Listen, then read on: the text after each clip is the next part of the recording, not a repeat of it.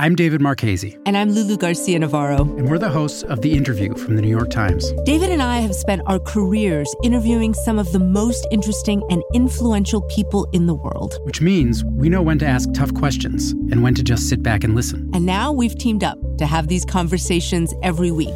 We'll try to reveal something about the people shaping our world. And we'll get some great stories from them, too. It's The Interview from the New York Times.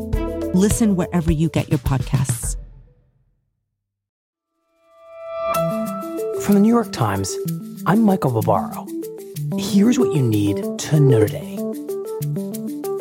The government of Haiti declared a state of siege on Wednesday after its president, Jovenel Moïse, was assassinated by gunmen at his home.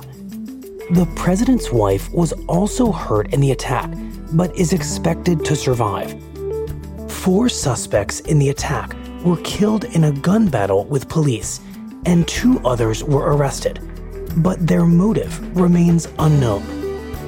The attack came at a tumultuous moment for both Haiti and Moïse, who has clung to power for the past year, even after many had argued that his presidential term had expired.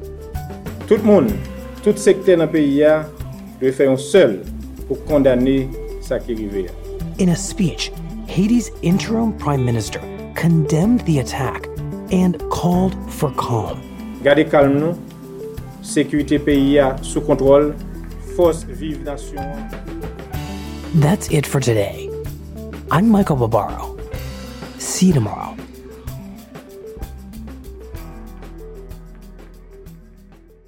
This podcast is supported by the Freedom From Religion Foundation. I'm Ron Reagan, an unabashed atheist, and I'm alarmed by the intrusions of religion into our secular government. That's why I'm asking you to join the Freedom From Religion Foundation, the nation's largest and most effective organization of atheists and agnostics, working to keep state and church separate. Phone 1-800-335-4021, 1-800-335-4021, or visit the Freedom From Religion Foundation at ffrf.org. Ron Reagan, lifelong atheist, not afraid of burning in hell.